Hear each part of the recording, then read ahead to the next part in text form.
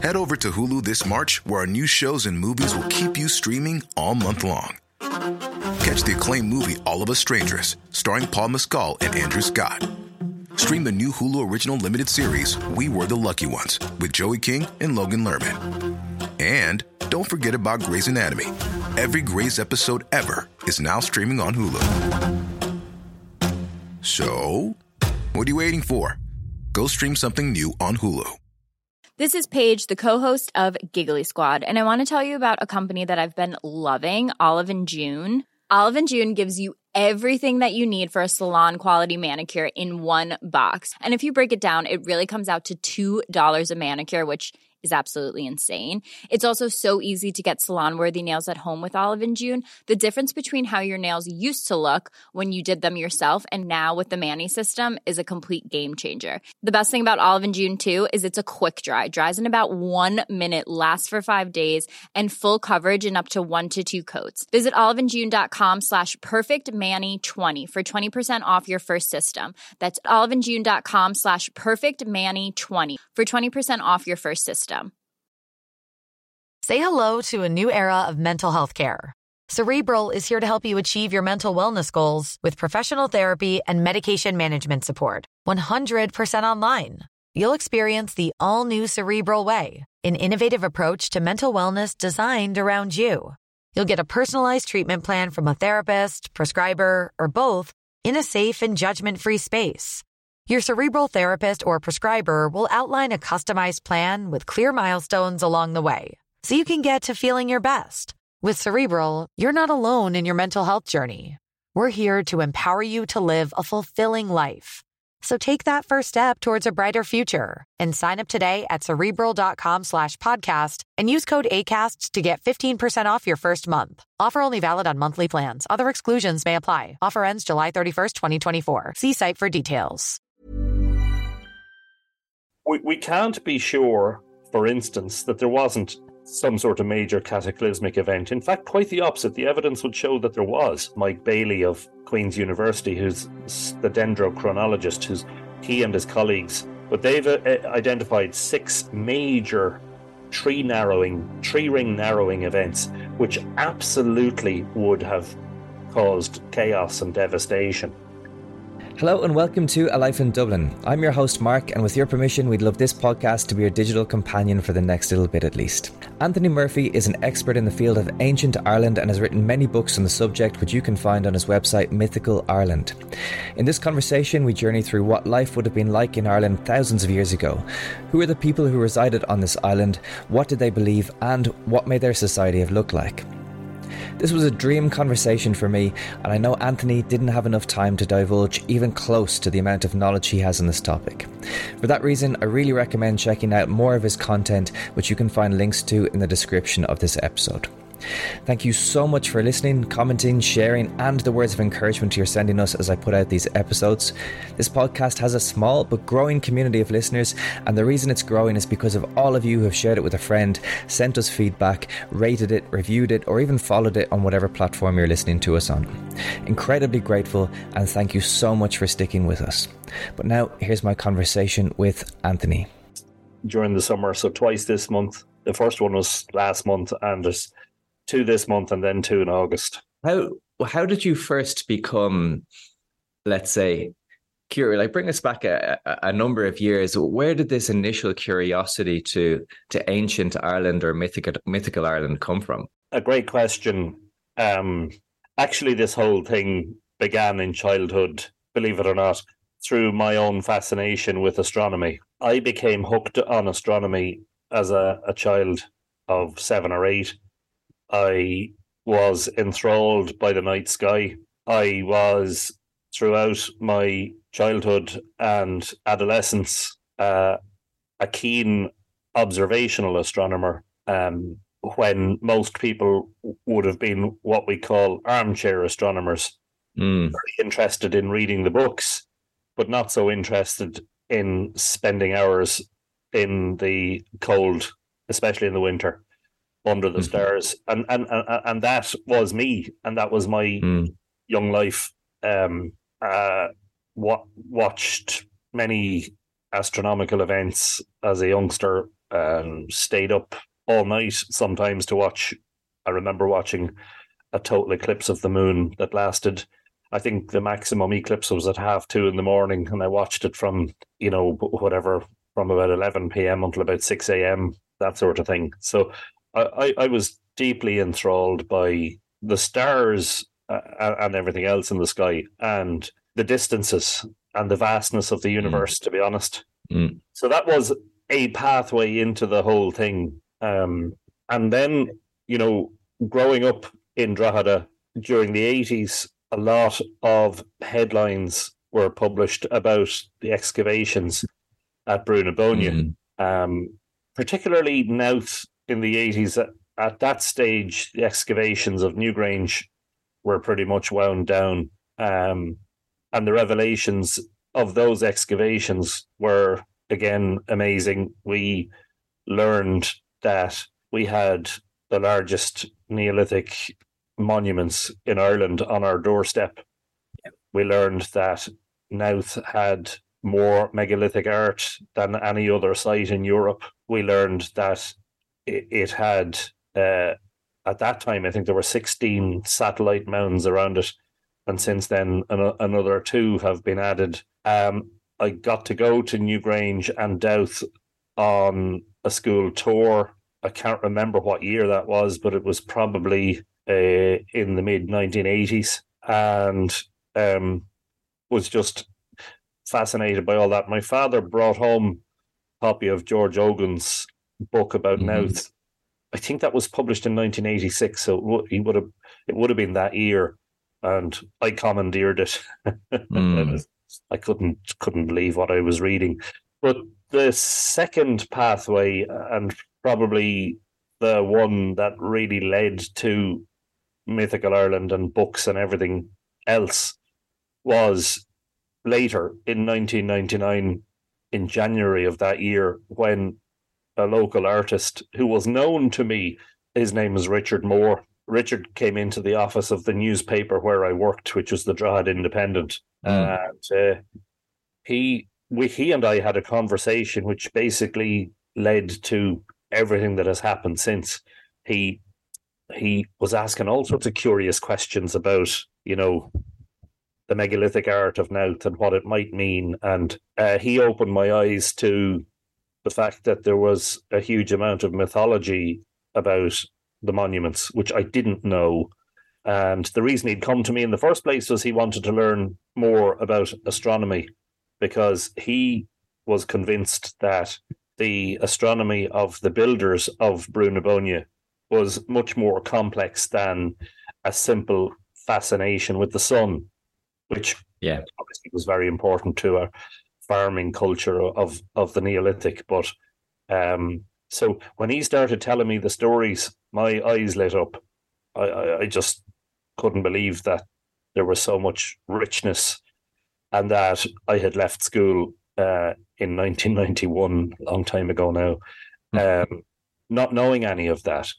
That we had learned about Greek and Roman mythology, in classical studies, and the Christian Brothers had failed to tell us about our own mythology, which...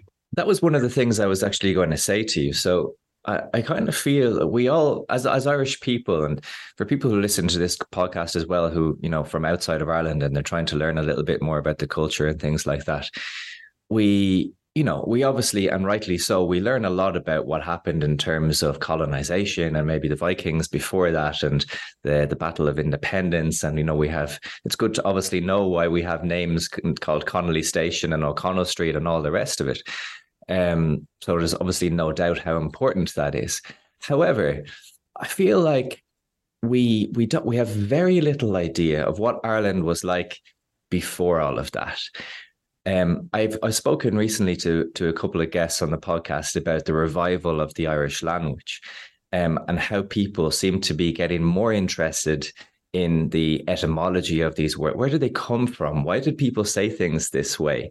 The prepositions that are used in Irish are very much think something is at me, something is on me. It was a whole different way of thinking about life.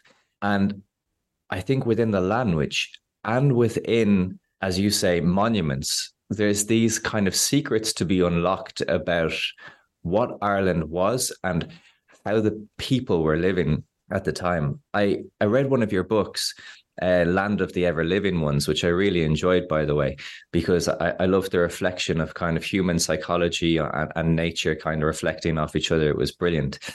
There was a line in the book where you said there is a thin veil between this world and the other world, especially in the most sacred places like Brú na Bóinne. Why do you think this place in Ireland, Brú na Bóinne, or the Boyne Valley, the River Boyne, what is so sacred about it? Why were these monuments built there in the first place?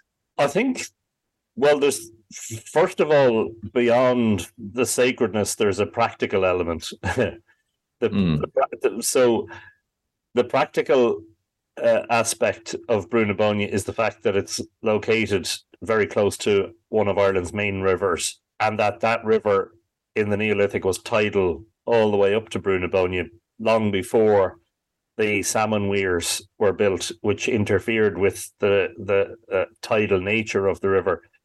And that would have been, it's been described by archaeologists as the M1 motorway of its day, because that is the thing that allows the materials and the people to come in and out of Brú na Bóinne.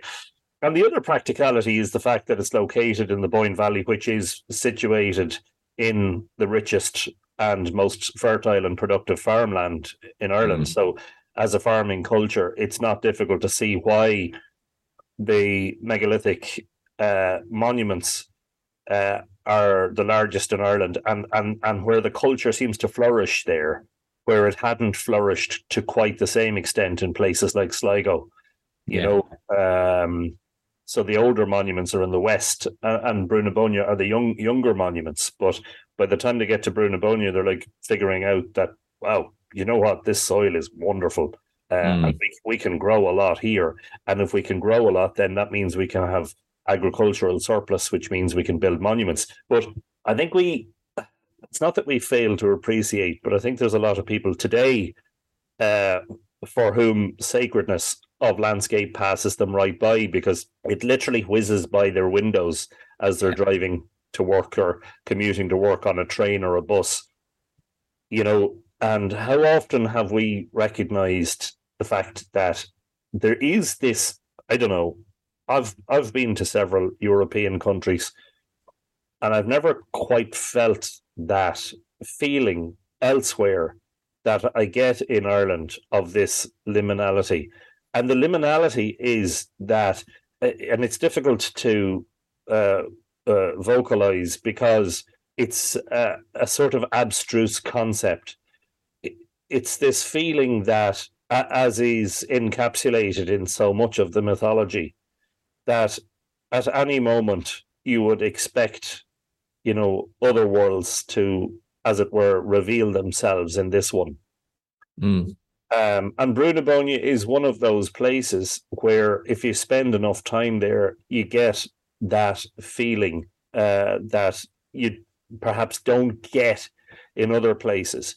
But I think part of the feeling of sacredness is the fact that people, you know, because you can see their monuments, you know that you're standing in the same places that people did over 5,000 years ago. And I think that adds an element of sacredness that maybe is not present in a field on a hill somewhere else in Ireland, where there are no monuments and there's nothing of particular significance from prehistory in terms of monumental architecture. But then, you know, I've spent an awful lot of time over the years, twilight time, you might call it, you know, as a photographer especially, and it gives you an appreciation for the colours and the hues and the moods of the place, especially at those times when the tourists are not there, when the traffic is not there, when the landscape falls silent.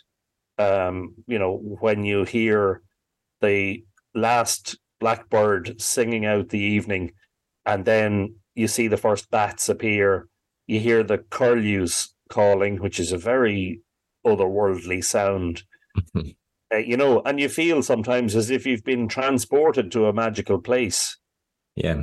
And I think that's prevalent all in many places in Ireland, and perhaps not so much in the more, as it were, developed nations. The more, and we are obviously, and we've seen a huge amount of development over the past few decades, but we still have, I think, that old rustic and rural sense of, a landscape that isn't always exactly what it seems. Don't know if that explains it, but 100%. And I agree, because like, even I remember last year I did a cycle around the Ring of Beara down in kind of the Cork Kerry border.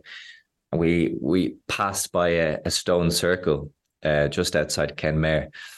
Just like, withstanding the actual stone circle, we actually just stood there in the valley, just because there was these two lakes that you could see from where we were stood.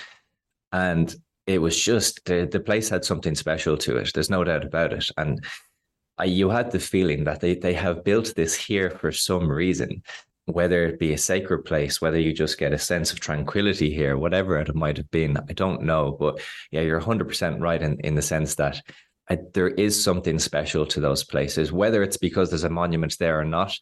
I think people built those things there in the first place for a reason. Yeah, I mean, I would say Glendalough is one of those places. Now, the problem with appreciating that at Glendalough is the huge number of people who are there, but that's one of those remarkably naturally beautiful places where the monks obviously had a look around and said, this is the kind of landscape where we could become seriously contemplative, and it has that aura about it.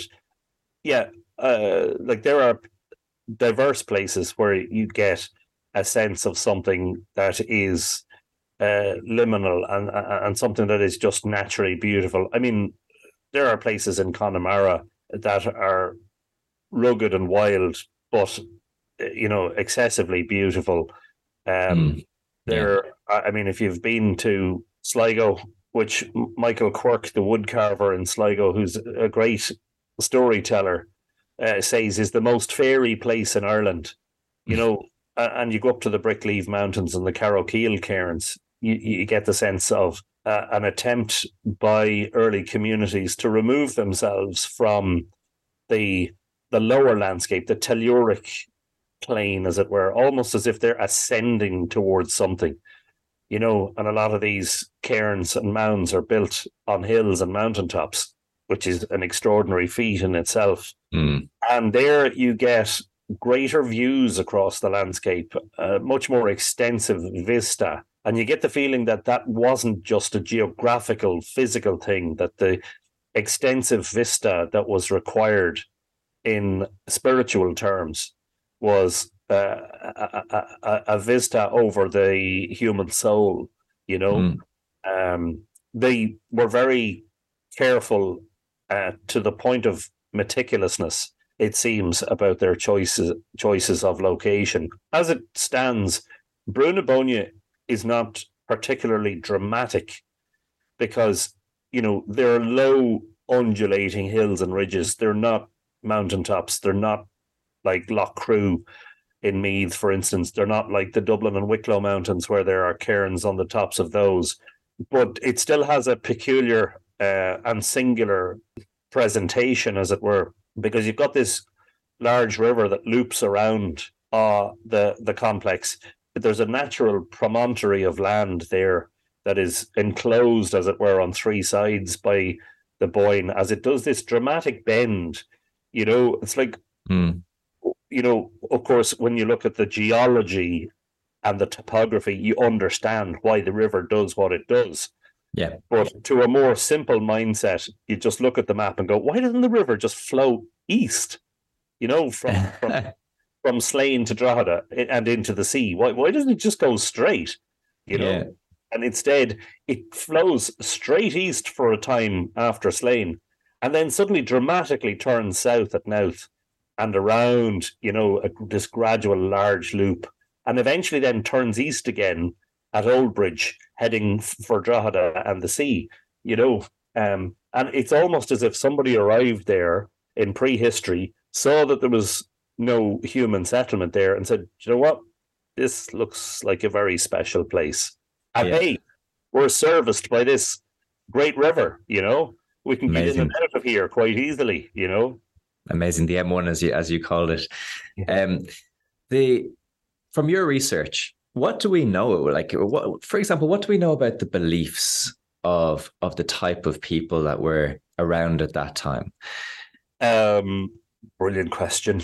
Have you got all day? I do. I know you don't. But yeah, well, I'm thinking about your listeners, Well, okay, so there is something that must be borne in mind when one explores Neolithic Ireland. We have no writing from that time. We have megalithic art, which in Ireland is almost painfully abstract. You think you see suns and moons and stars, and you think you see symbols that can be deciphered, but oftentimes it laughs at you because it's like, well, you don't know whether this is true or not, and you've no way of finding out. So when you're exploring the Neolithic, you have several things that can help you to build a picture. The monuments themselves, their position in the landscape, their orientations and alignments, the megalithic art that is inscribed upon them, and then something that is very difficult for scholars in particular to deal with is you have mythology about these sites, but the mythology was only written down in the Middle Ages, within the past 800 years, 12th, 13th, 14th, 15th century AD. You have all this mythology written down mostly in Christian monasteries, mostly by ecclesiastical scribes, but some of the scribes were probably lay. Some of the scribes were probably former bards or bards who were, looking for the protection of the monasteries, as it were, in post Anglo-Norman invasion times. So you can, I suppose when you look at the broad picture, it is clear at Brú na Bóinne that there was a monumental, pardon the pun, a monumental effort to express this human, this human interaction with life and the world and the cosmos. And nowhere else do you see it on such a scale. And it is quite clear now that a huge amount of people came into that part of what we now call Meath in prehistory to engage in this monumental effort. And where you see monumental architecture, there is usually a spiritual cause or a spiritual motivation for constructing vast monumental landscapes like what we have at Brú na Bóinne. Now, there are lots and lots of people in modern times who imagine a particular type of spirituality. So, you'll encounter all sorts of spiritual practitioners and people of certain beliefs. And for them, I suppose they don't always bear the facts in mind. The facts are that the monuments are principally burial places, which is why archaeologists call them passage tombs. But they weren't just burial places. They were clearly temples of some kind also. And so you'll get all sorts of modern pagans who have borrowed their ideas from modern writings and sort of transplanted them onto these sites. Myself, I tend to stand back a little bit. I don't have any particular. I'm not religious as such. What I am is I am a spiritual person. I do find these places to have a spiritual quality to them. But in the case of Brú na Bóinne, what is, I think, starting to resolve itself is the fact that there was probably a ruling dynasty there. And that's something that people hadn't contemplated to any great extent before 2020, when it was revealed that a man who had been buried in the chamber of Newgrange 5,200 years ago had first-degree incestuous parentage. In other words, his parents were probably brother and sister. And where you see that in combination with monumental architecture around the world, that usually indicates a highly stratified society. Look, at the end of the day, it's helping to answer a question that has been asked for a long time. Were the great monuments of Brunabonia built by people who were just unified in their beliefs, who came together, who had this community vision, or were they influenced and coerced by some people who maybe represented the upper echelons of society? And of course, it's looking like that, because as humans, we don't change all that much at the end of the day. But I suppose one question is as to whether they were built with an element of zeal and that idea of coming together, or whether people were forced and coerced and were effectively slaves. Yeah, and that may be more difficult to resolve, But so there is a certain sort of bunch of people who are quite romantic in their views of the Neolithic. But I think if they were transported back there in a time machine, they might get a few shocks, to say the least. I imagine so. Geez, it wouldn't have just be amazing though if you had a time machine to go back and to see the lives of those people and to understand what they were all about and to understand them a little bit more, maybe, as you say, from a distance vantage point, so just in case you're in trouble of getting in their way. But, it would be fascinating to see. I watched a documentary a while back, and I don't know if this is kind of a bit left of field or a little bit kind of pop history or whatever you might want to call it, but it was a documentary. I can't remember the gentleman's name, but the title of the documentary was The Last Druid, and he said that he belonged. Have you seen it? Ben, was his name Brady? Is it something like that? I think. Yeah. I think that is. Yeah. What are your, like? I remember he was saying that these passage tombs were not really tombs; they were shelters or something like that from an apocalyptic event. Is this a totally out there theory that's not very widely accepted? I think he specifically said that the tombs were sheltering places from meteor storms, meteor showers, which is like truly quite ridiculous, to be honest. I've watched that.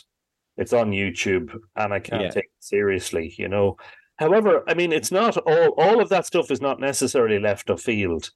I mean, we can't be sure, for instance, that there wasn't some sort of major cataclysmic event. In fact, quite the opposite. The evidence would show that there was. This is something that I haven't written about yet because I only interviewed the specialist in question during the lockdowns.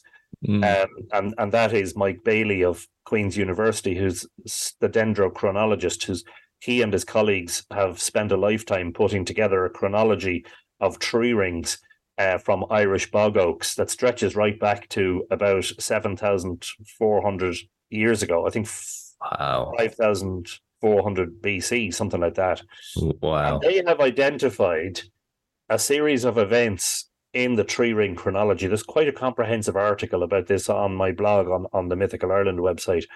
But they've identified 6 major tree ring narrowing events, which absolutely would have caused chaos and devastation. The last of those events was centered on the year 540 AD, which curiously is a time when a number of things happened. In the wider world, we have the Justinian plague, which apparently ended up wiping out about 1/3 of Europe's population. In the Irish annals, we have a mention of failure of bread, which is a curious way of saying that the wheat crop failed to grow. And we also have a huge spike, a huge sudden upward spike in the number of churches being built in Ireland, which was a fairly low or flat, almost flat increase from the 5th century, from the time of St. Patrick and the alleged arrival of Christianity into Ireland just over a century earlier. But the first of the six events is centered on the year 3195 BC. 3195 BC. Precisely the age, the era in which we are told the great monuments of Brú na Bóinne were being built. Wow. Now, the carbon dates for monuments come with a caveat, which is they're not a precise date. They usually have a plus or minus 50 years or plus or minus a century. Yeah. Of course. It's not like we can say that Newgrange was built in 3201 BC on the 5th of June at 3:00 in the afternoon. It's not, it doesn't come with that sort of precision. But it is interesting that the largest passage tombs in Ireland and some of the largest and grandest in Europe are being built apparently at a time when there was a severe climate event, which Mike Bailey describes. He says if any of those events happened now, they would be what he calls civilization stopping events. Now, not civilization ending events, civilization stopping events. Events when basically we are at the whim of nature and continue to be. Yeah. It was initially thought that maybe some comet fragments or some large asteroid impacts had caused a huge level of dust to enter the atmosphere. But I think Bailey and his colleagues have looked at ice cores from Greenland, etc., and they've seen sulfur deposits that suggest that, in fact, at least some of these events were volcanic in origin. So probably what you have is the eruption of several large volcanoes around the world simultaneously, happening at the same time, spewing large amounts of dust into the atmosphere, cloaking the sun and cooling everything down and preventing things from growing for a period of years. From anything, I think these events last, from 5 to 20 years. And you can imagine what it must be like on Earth, or what it must have been like on Earth during those events. It doesn't bear thinking about in a modern context, because the Neolithic population of Ireland was probably somewhere in the region of 10 to 50,000 people. It can't have been much more than that. Really, that's much smaller than I thought it would have been, but interesting. That's crazy. So when you think about it, that's the population of a small town. A small to medium sized modern town, and there's 5 million people now, in the Republic. I think, is there another million in Northern Ireland? Something like that.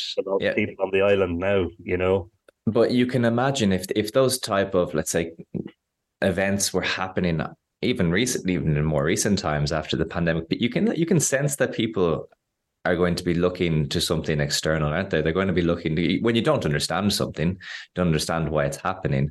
Of course, you're going to look to the stars, look to the gods, look to whatever it is that you might have a spirituality about. So it makes sense that something like these monuments were built around that time. Well, I wonder if there aren't parallels to be made between the first and last of those 6 events.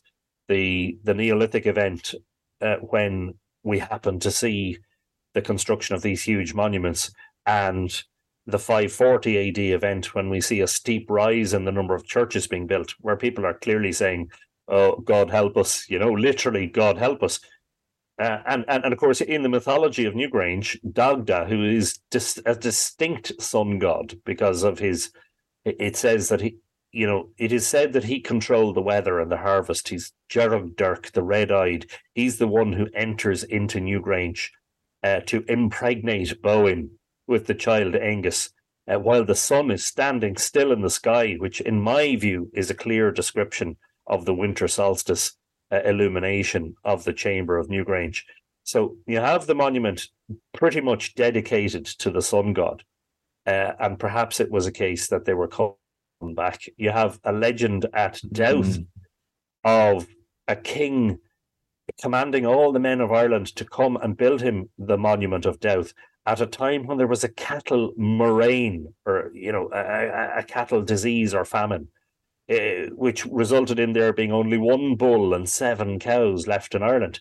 And I'm now, retrospectively, I mean, I made a serious attempt to disentangle that myth in my Island of the Setting Sun book, which is the first book that I published, which was with Richard Moore. And I didn't know this at the time. And I'm now wondering whether, just like the Justinian plague, that you see plagues arising in times of shortage and in times of poor growth. And I'm now looking at that myth going, is that maybe what was happening at the time, that there was this darkening? And what are the men looking for? The only thing they ask for to build a monument, they ask the king for endless day. Mm. And the king's sister, who's a powerful sorceress or druidess, casts a spell on the sun, making it stand still in the sky. And they build the monument during this endless day. And then the king and his sister commit incest together, causing the spell to be broken, and a darkness comes upon the place. And the men of Ireland say to the king, well, since night has come and day is gone, clearly, we are abandoning this task, and forevermore this place shall be known as Dubhadh, D-U-B-H-A-D-H, which is the Irish for darkness or darkening. Wow. That is where Dowth gets its name, from this darkness that descended upon the place during its construction. And I'm now looking at that myth saying, right, so you have the megalomaniac king who commits incest with his sister. We know from genetics that there's a guy buried in Newgrange whose parents are brother and sister. And he's clearly able to, if not command, at least, entice, apparently all the men of Ireland, doesn't say what the women were doing. Apologies to the women. But as I always say they were probably doing something much more important, like feeding themselves, Absolutely, yeah. Looking after everything. Making everything happen, Yeah. And I'm now looking at that, wondering whether, that whole myth doesn't describe this event that is apparent in the dendrochronology, that there was a darkness, there was a failure, there was some sort of a plague, which would have caused a lack of food, and that these are exactly the sort of circumstances in which somebody, I think there are parallels for this around the world, these are exactly the sort of challenging circumstances in which we put our faith in leaders. Yeah. We say, there's a guy down there in the Boyne Valley who says he has the solution, that if we build this great monument, it'll make things all right. And I wonder whether Newgrange's association with Dagda in particular isn't an indication that they were trying to appease the sun god. That if they said, let's build the largest monuments that have ever been seen, and let's orient them in such a way as they point to the weakest and lowest point of the sun, Dowth, as a passage pointing to winter sunset. And Newgrange, of course, famously has a passage illuminated, or a chamber illuminated by the rising sun on the shortest days. That this wasn't some grand effort to call back the sun, to call back its brilliance and its warmth, and to restore climate normality to the area. Head over to Hulu this March, where our new shows and movies will keep you streaming all month long. Catch the acclaimed movie All of Us Strangers, starring Paul Mescal and Andrew Scott. Stream the new Hulu original limited series We Were the Lucky Ones with Joey King and Logan Lerman. And don't forget about Grey's Anatomy. Every Grey's episode ever is now streaming on Hulu. So, what are you waiting for? Go stream something new on Hulu. Say hello to a new era of mental health care. Cerebral is here to help you achieve your mental wellness goals with professional therapy and medication management support. 100% online. you'll experience the all-new Cerebral Way, an innovative approach to mental wellness designed around you. You'll get a personalized treatment plan from a therapist, prescriber, or both in a safe and judgment-free space. Your Cerebral therapist or prescriber will outline a customized plan with clear milestones along the way, so you can get to feeling your best. With Cerebral, you're not alone in your mental health journey. We're here to empower you to live a fulfilling life. So take that first step towards a brighter future and sign up today at Cerebral.com/podcast and use code ACAST to get 15% off your first month. Offer only valid on monthly plans. Other exclusions may apply. Offer ends July 31st, 2024. See site for details. Yeah, I don't know. I mean, there's a degree of speculation here, but it is founded on the science, the things that we know. Those tree ring events are, I think, indisputable. You know, it's not just one sample, you know, saying the tree rings are narrow in this part. You know, there's a correlation across the spectrum. And these 6 events have been compared with tree rings in other parts of the world, and also with the ice cores, and they're seeing the same events happen in different parts of the world. In other words, it's not a localized event. It's something major that's happening, probably in the atmosphere, leading to severe crisis, you know. Yeah, and it's also consistent. What you're saying is consistent to human behavior. So we could imagine something like that happening now. In this day, we're still, in terms of our psychology, we're still the same now as we were back then, as far as we can tell. So technology was different, society was different, etc. But those emotions of fear, of worship, you know, these types of things were similar. So we can really imagine that happening. And I think that's where this theory has there's something to it for sure. And it's also, I'm not sure if I'm more fascinated by it or if I'm more terrified by it, to be perfectly honest. Yeah, well, I think the science helps to dispense with the romance, not dispense with it. Don't get me wrong. It's not like you're sweeping the whole romantic notion aside.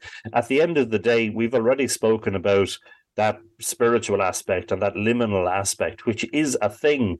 That is a more subjective area. The science is less subjective, is much more objective. What does the science tell us? Well, it tells us these monuments were built around 5200, maybe 5300 for Nowth. And Dowth might be earlier by a little bit, because it was apparently the first one built. You know, the science tells us that there's a man buried in Newgrange whose parents were brother and sister, which is interesting because there's a story about Dowth that says a king who commanded all the men of Ireland to come to the monument, you know, committed incest with his sister, causing this magic of, you know, making the sun stand still to be broken. The science tells us that the stones of Newgrange and Nowth came from long distances away. So that tells us of a very capable society. Nobody, I think, can coordinate such a monumental construction effort in the Neolithic. Remember, we're talking about a time when not only was there no technology, no phones and Facebook and the internet and all that stuff, but we're talking about a time when, I mean, how were these ideas communicated? You know, when a decision was made, we're going to build some of the largest monuments that have ever been seen here in the Boyne Valley, but we need a huge workforce. How was that communicated? You know, these were people who didn't just live in the local area. We're talking about the arrival of a population from different parts. The archaeologists have been saying this for a long time, that there's a regionality in terms of the arrival of the stones from faraway places. Some of the stones of Newgrange come from Clogherhead, the large stones. Some of the cobbles, the egg-shaped cobbles, come from Dundalk Bay. And then we're told the white quartz comes from all the way from Wicklow. So clearly, you know, there's an ability to communicate across wide areas of landscape in a pre-technological era. I mean, that in itself is very impressive, you know.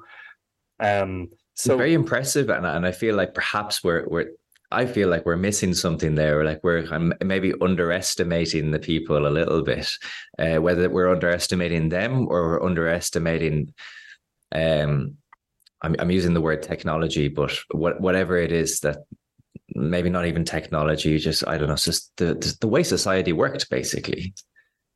Well, we know even into the modern age, we know the power of word of mouth. Yeah, Like the things that's pre-social media, especially the things that spread like wildfire. In a place like here in Drogheda, I remember, as a child hearing about, oh, such and such has died, and literally it spreads like wildfire, and everybody knows. Because by the time you say it to somebody, they say, "Oh yeah, I heard." Now, of course, the 1980s, we still had radio and television and telephones. yeah. But the power of that, but I think we're seeing something of an extraordinary picture, and I don't think it necessarily coalesces or gels too easily with the picture as we had it a generation ago. The picture that as we had it a generation ago was certainly had gaps in it. The picture was, well, clearly a lot of people built these big monuments. We don't know exactly who they were, but pre-genetics and the science of genetics has revealed much about prehistoric Ireland in the past decade or so. We thought, by the way, just over 10 years ago, not that long ago, we believed that genetically the Irish population of the island now were largely descended from the pre-Neolithic hunter-gatherers, the Mesolithic people who had arrived into Ireland at some point after the Ice Age. And genetics has blown that theory out of the sky because genetics tells us no. In fact, the Mesolithic hunter-gatherer population were genetically diverse from the Neolithic population, the farmers who had arrived here around 6,000 years ago, and they were replaced by an incoming culture that we refer to as the Bell Beaker, or the Beaker culture, the Bronze Age, the people who introduced bronze and metallurgy into Ireland, the Bronze Age culture. And in fact, it is from that culture that we are largely descended, much later than we had previously thought. So even looking at that span of prehistory from the Ice Age until the Bronze Age, the arrival of bronze, you're seeing a very interesting pattern. And this is all from genetics. The hunter-gatherer population of Ireland was insular. It didn't have much contact with, for instance, the hunter-gatherer population of Britain at the time. Then the arrival of farming, which sweeps across Europe from Anatolia and Turkey. Now, it wasn't called Anatolia or Turkey back then, obviously, nor was Ireland called Ireland back then.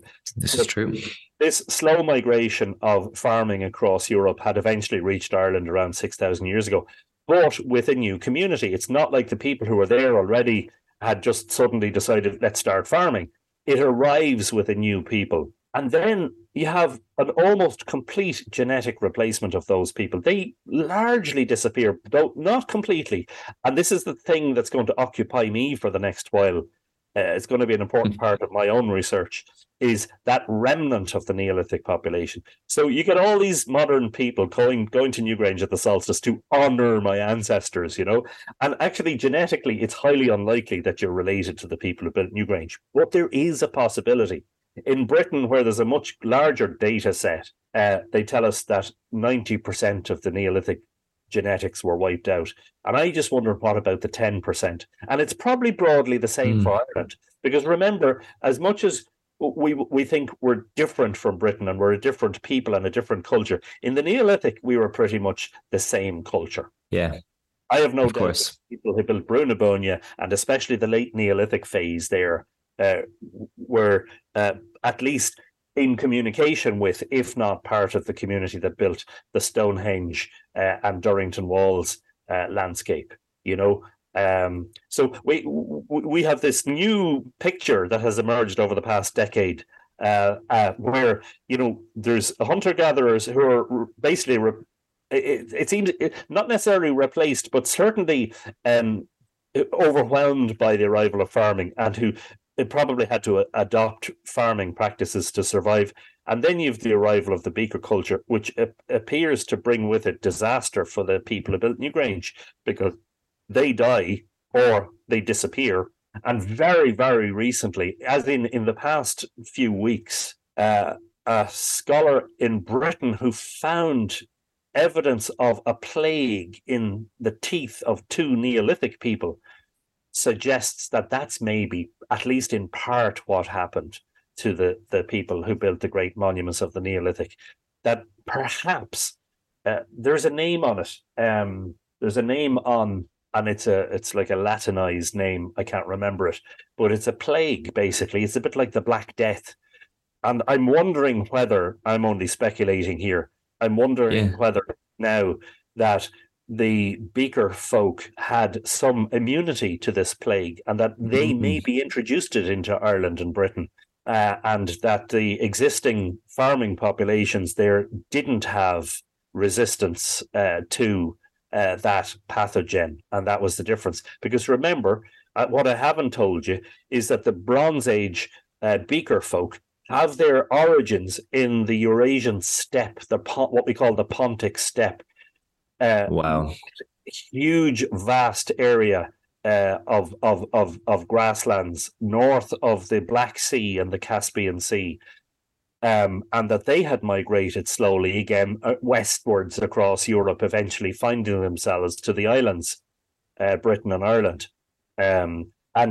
So if you were to ask a geneticist to describe the people who built Newgrange, they would tell you that they're shorter, that they're olive-skinned, they've darker skin, and that they were blue-eyed. And if you ask them to describe the Beaker folk, they'll say they were taller, fairer-skinned, and fairer-haired.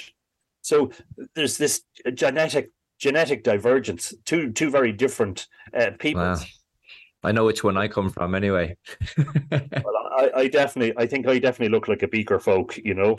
And it's funny, isn't it, when you look at that diversity among, I mean, of course, Ireland has a huge, non-national population these days.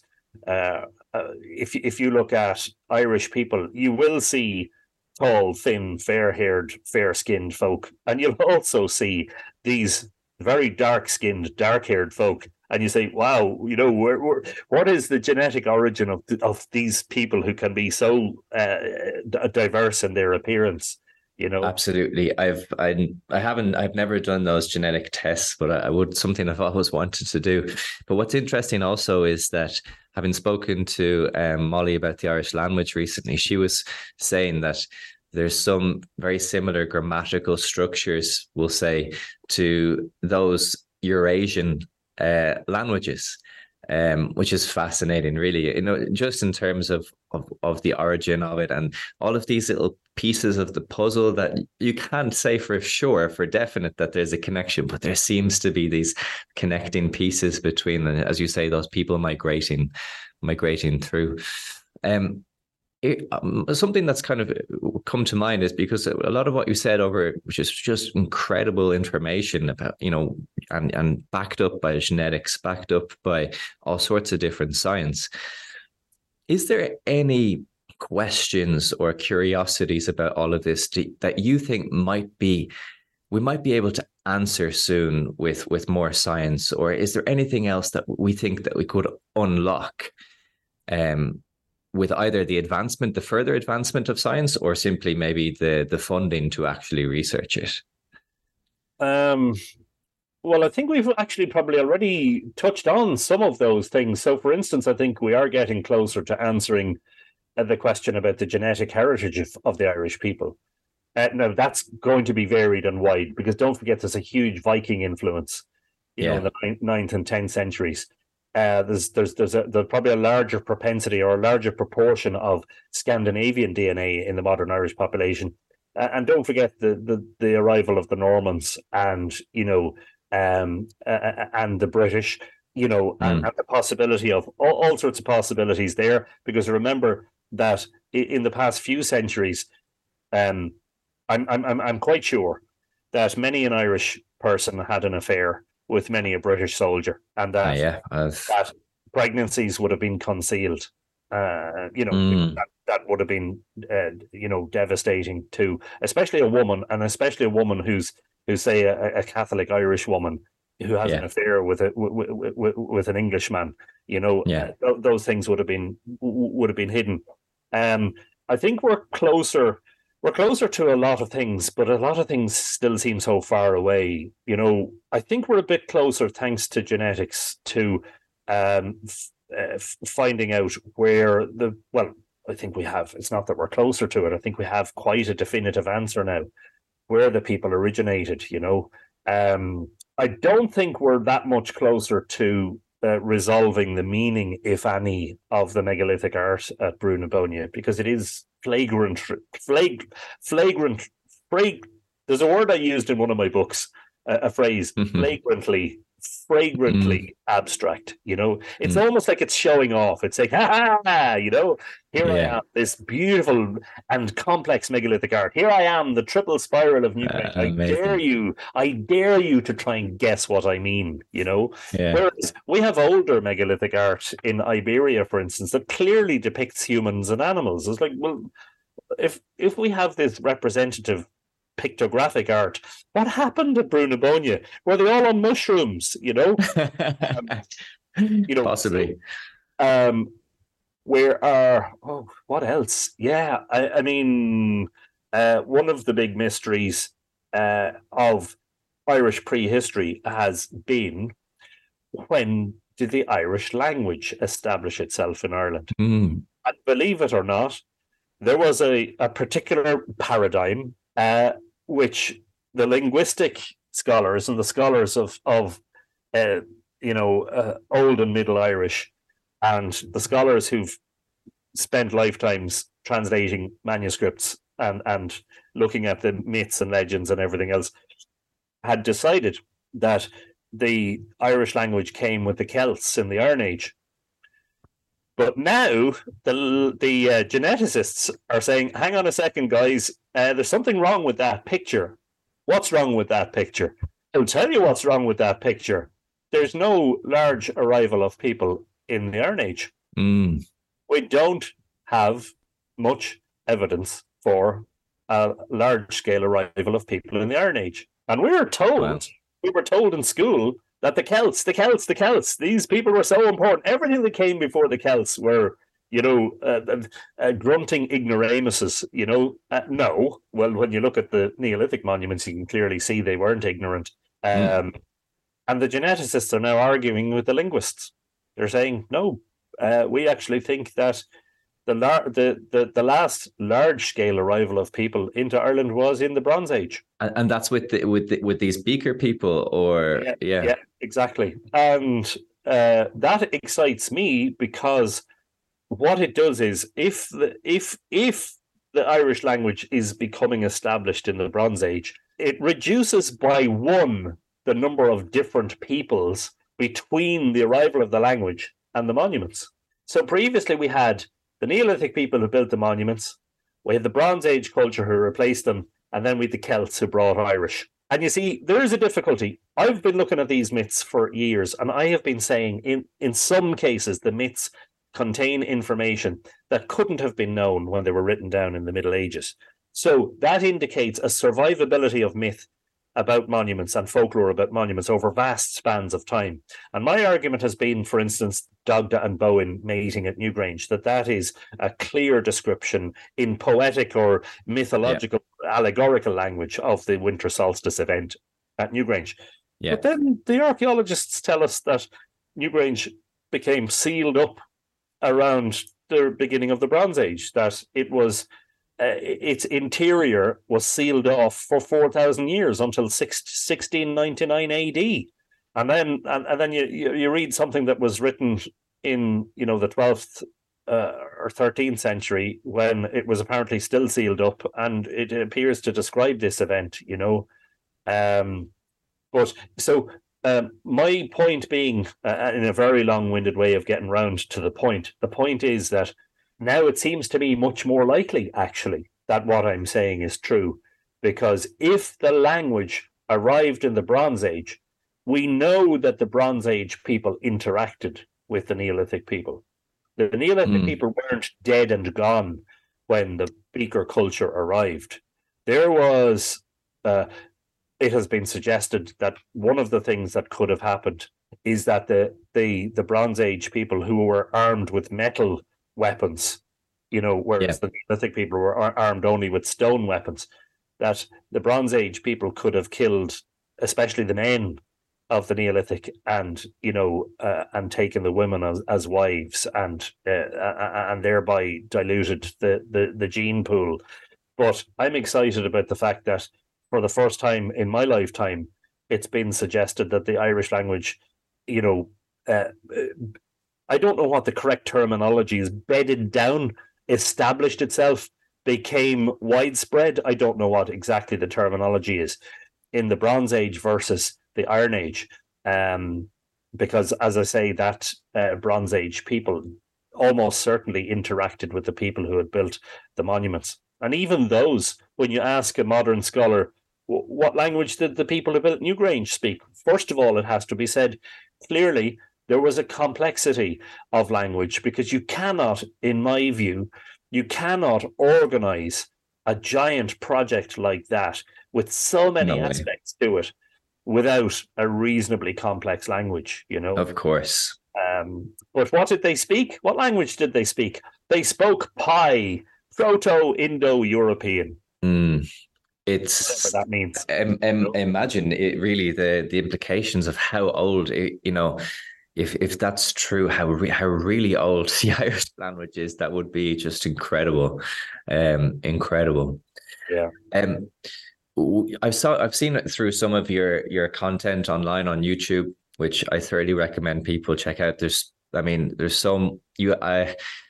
Your depth of knowledge is so insane that there's so much we just didn't touch on, so much. But within your YouTube channel, I really recommend checking that out, because there's just some fascinating topics, and you explain things so well.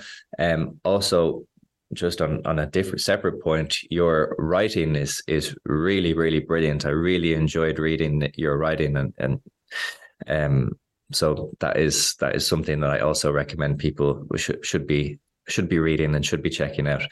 Yeah, and they can get signed copies of my books on the Mythical Ireland website. I should say that if you order through the website, I will personally sign the amazing book for you. Yeah, amazing. Some people have spoken to me in recent times about how the sunset in Ireland is special, in terms of the way the sky lights up, the colours of the sky, as you say, this land of the setting sun.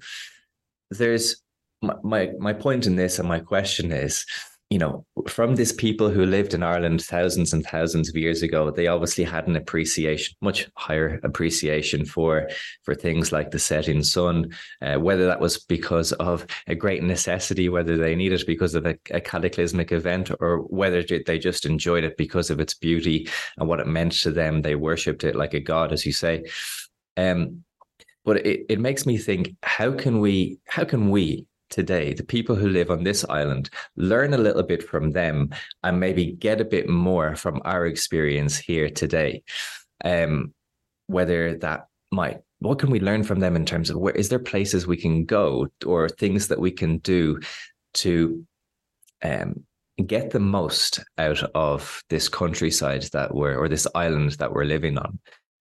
What would you recommend, or where would you recommend we go, or what should we be doing? Well, talk about a big question. And the quick answer is I don't know, actually.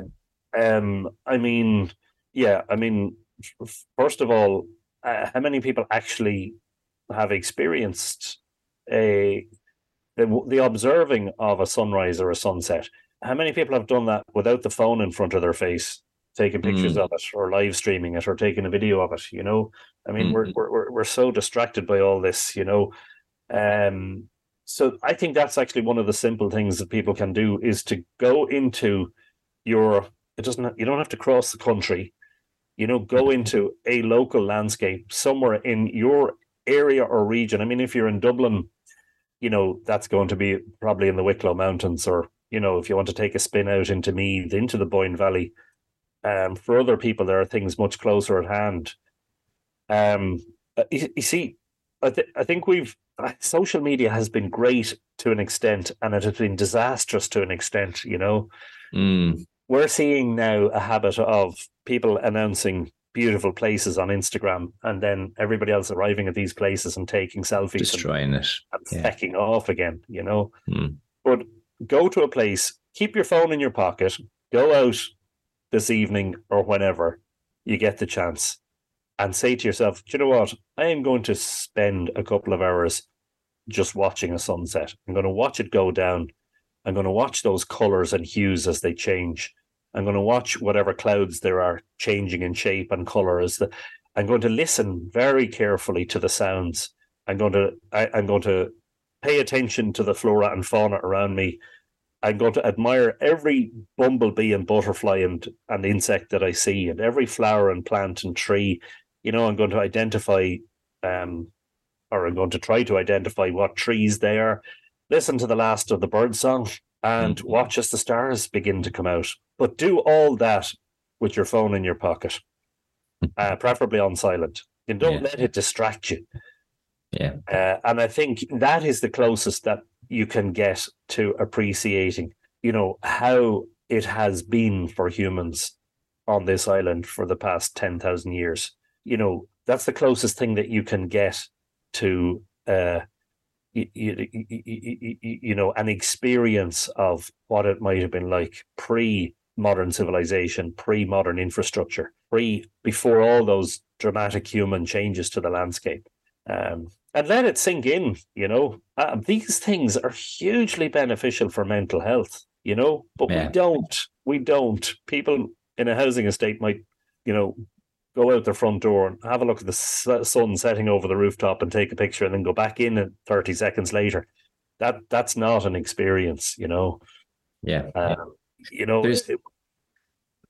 There's so much technology has, as you say, has been incredibly fantastic, but imagine trying to organize, like, let's just say we were taking all of this technology, we had no access to WhatsApp, to email, to Slack, whatever we might be using, and try and organize a project which involves thousands of people. Yeah. Now, you could say that we don't have the technology to do that. Or we don't have the ability, maybe the human capability of doing that, because we rely so much, and obviously it's great, as we should rely so much on technology. But there's those, because of the technology that we have, we've lost, I think, some aspects of that connection to nature, and to who we really are. Undoubtedly, our experiences. We spend so much time with technology now that even when we are out in nature, we have, as I say, the phone in front of our faces, And I get that as a photographer. I have captured, I've spent 20 years capturing images, dramatic images of the landscape, which are featured in all my books, Yeah. I understand that. But I think I have also been able to go there with camera and tripod to capture my images and then just to appreciate what's going on. I don't feel always the immediate need to share that or the immediate need to record it. It's like the best of memories that you have in your life, if you think about it genuinely. The best experiences that you had were probably quite spontaneous, and probably didn't involve technology, and probably involved an interaction with a loved one, or, being in a particular place at a particular time. Oh, do you remember we sat on the balcony in Spain and watched that huge thunderstorm overhead? That sort of stuff, Yeah. I often think about something that, the whole memento mori and this kind of remember that you will die, and this kind of aspect of thinking about maybe 20 minutes before your death and thinking back to what things we would remember. And I did the calculation once in my head of maybe you're on using technology on your phone or whatever it might be, let's say 2 to 3 hours a day. It varies for different people. Some people might be more, some people might be less. But if you do that calculation, you live to whatever, 70 something, 80 something, it's going to be around 8-9 years of your life. And then I always have this specific example in my head, but I don't think with 15 minutes left of me to go, thinking back of these beautiful memories in life, as good as Breaking Bad was, I don't think that would be one of the things that I would be, truly grateful for in that moment. As you said, it'll be the shared moments between people. It'll be whatever, a walk along the beach, you're remembering a very beautiful place that you used to frequent. And I really do think you're right. We have to make sure that we don't completely lose ourselves, and we make time for things like, what started this all off for you in the first place, observing the stars, whatever it might be. I think that's really, truly important. And by the way, through your work, I think people can connect to that, because by researching, by learning more about prehistoric Ireland, where we're learning about a people who had a much greater connection to nature, and we can learn from that. And I think that's very important. Yeah, nature and the cosmos. Yeah, I think they were very cosmically minded. Yeah, I think that they understood very keenly how the movements of the sky affect the earth. And how, in other words, everything is part of something greater. Yeah. Cosmological, or what I call the cosmic vision of the ancients, that they knew, of course, it's plainly obvious to a pre-modern society. It's not so obvious to us today, because no matter what day of the year it is, we can walk into Aldi and pick up a sliced pan, except for when it's after been snowing heavily for the previous days. And then Ireland's in crisis. But, so we don't, I don't think we just have the same appreciation. Back then, that movement of the sun up and down the horizon and up and down the sky had very obvious dramatic effects on an ongoing basis on the landscape, not just in terms of what was growing and what wasn't growing, but even in terms of the migration of animals and the appearance of certain birds at certain times of the year, some coming in winter, some coming in the summer. And that had a lovely beauty and probably an extraordinary majesty and magical aspect to the people of prehistory. And of course, we've lost a lot of that. We want to explain everything, don't we? We want a rational explanation for everything now. It's like, is there an app for that? What is that? Oh, there's an app for that. Yeah.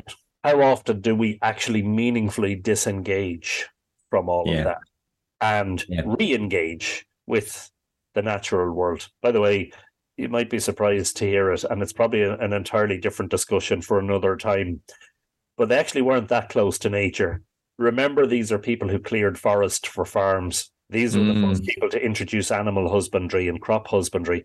That is the beginning of where we say, this land is mine. I'm putting a fence around it. These are my crops, not yours. This is the beginning of where we start to imagine that we control the resources of the earth.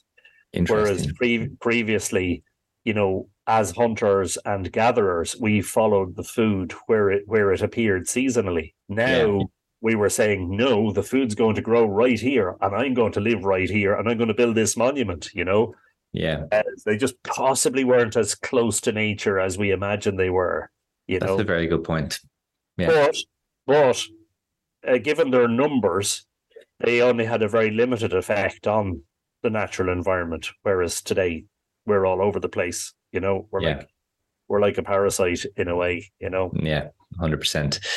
Anthony, I can't thank you for your time enough. It's been just such a pleasure chatting about it. Like, as I said, for anybody listening, you go to Mythical Ireland or check it out on YouTube. There's so much content there. It's really brilliant, and there's so many questions that we haven't spoken about that you can have answered there. So thank you for the work that you do. Thank you for the time that you've given. And is there anything else, anywhere else that you would recommend people should check you out or follow you? Oh yeah, well I'm on Facebook. There's the Mythical Ireland Facebook page, and there's also a group called the Mythical Ireland Community. Brilliant. And I'm on Instagram, and I'm on Twitter, but I'm a little bit less limited in my activity on Twitter. And of course, YouTube, which is great. The website is a big resource as well. There's a huge amount of information and photography and videos on there. Don't forget to sign up for the mailing list if you're on the website. And I might just say to people, if you want to support Mythical Ireland, consider becoming a patron, because I last week finished working as a full-time journalist. I have been working in newspapers for the best part of 30 years, full-time. And I'm now going full-time with Mythical Ireland. So would appreciate if there were a few people out there who thought, I'd like to support this work. And by the way, probably a nice way to finish would be to say that all of the stuff we've been talking about occupied about one page of the history book that I read when I was in primary school. There was this one page about prehistory. We came through a school system that, because of course the education system was largely controlled by the Catholic Church, everything in terms of Irish history begins with St. Patrick. It's like everything before that is it's not, it's irrelevant, it's pagan, it's dark, it's murky, we don't want to know about that. And actually, I realize now that page, that single page of that history book has now become a huge volume. We now, thanks to all the wonderful experts out there, we now know such a huge amount about pre-Christian and prehistoric Ireland. And I think it's wonderful. And it's a part of our history that is not recorded in writing, but is recorded in so many other ways. And it's been a fascinating exploration for me, and long may it last. 24 years now, 25 years next year. So I'll have to do something big to celebrate that quarter of a century. 100%. And to be honest with you, I've only recently been getting into or become more curious about this. So I'm, to be honest, looking forward to the things that I discover over the next few years in reading and following you. So keep us up to date with all the latest happenings, and look forward to seeing what you're working on next. Thank you so much, Anthony. Thanks very much for your time, and may it be an enriching journey for you.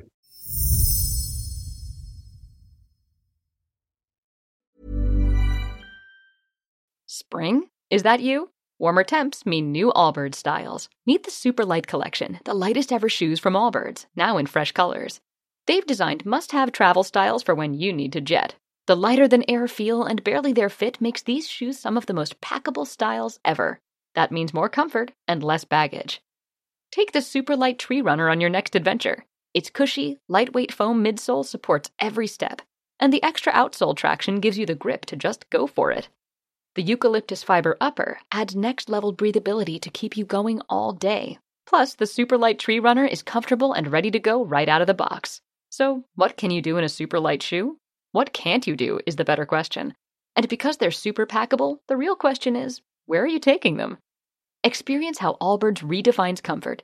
Visit allbirds.com and use code SUPER24 for a free pair of socks with a purchase of $48 or more. That's ALLBIRDS.com, code SUPER24.